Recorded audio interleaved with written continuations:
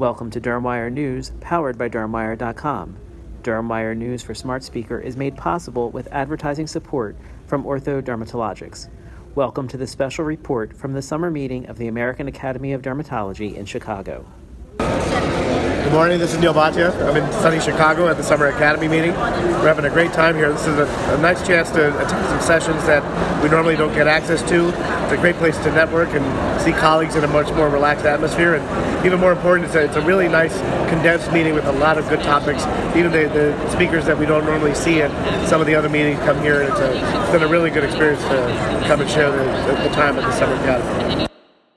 It's been nice to see the Summer Academy take shape and rebrand itself every year in different locations.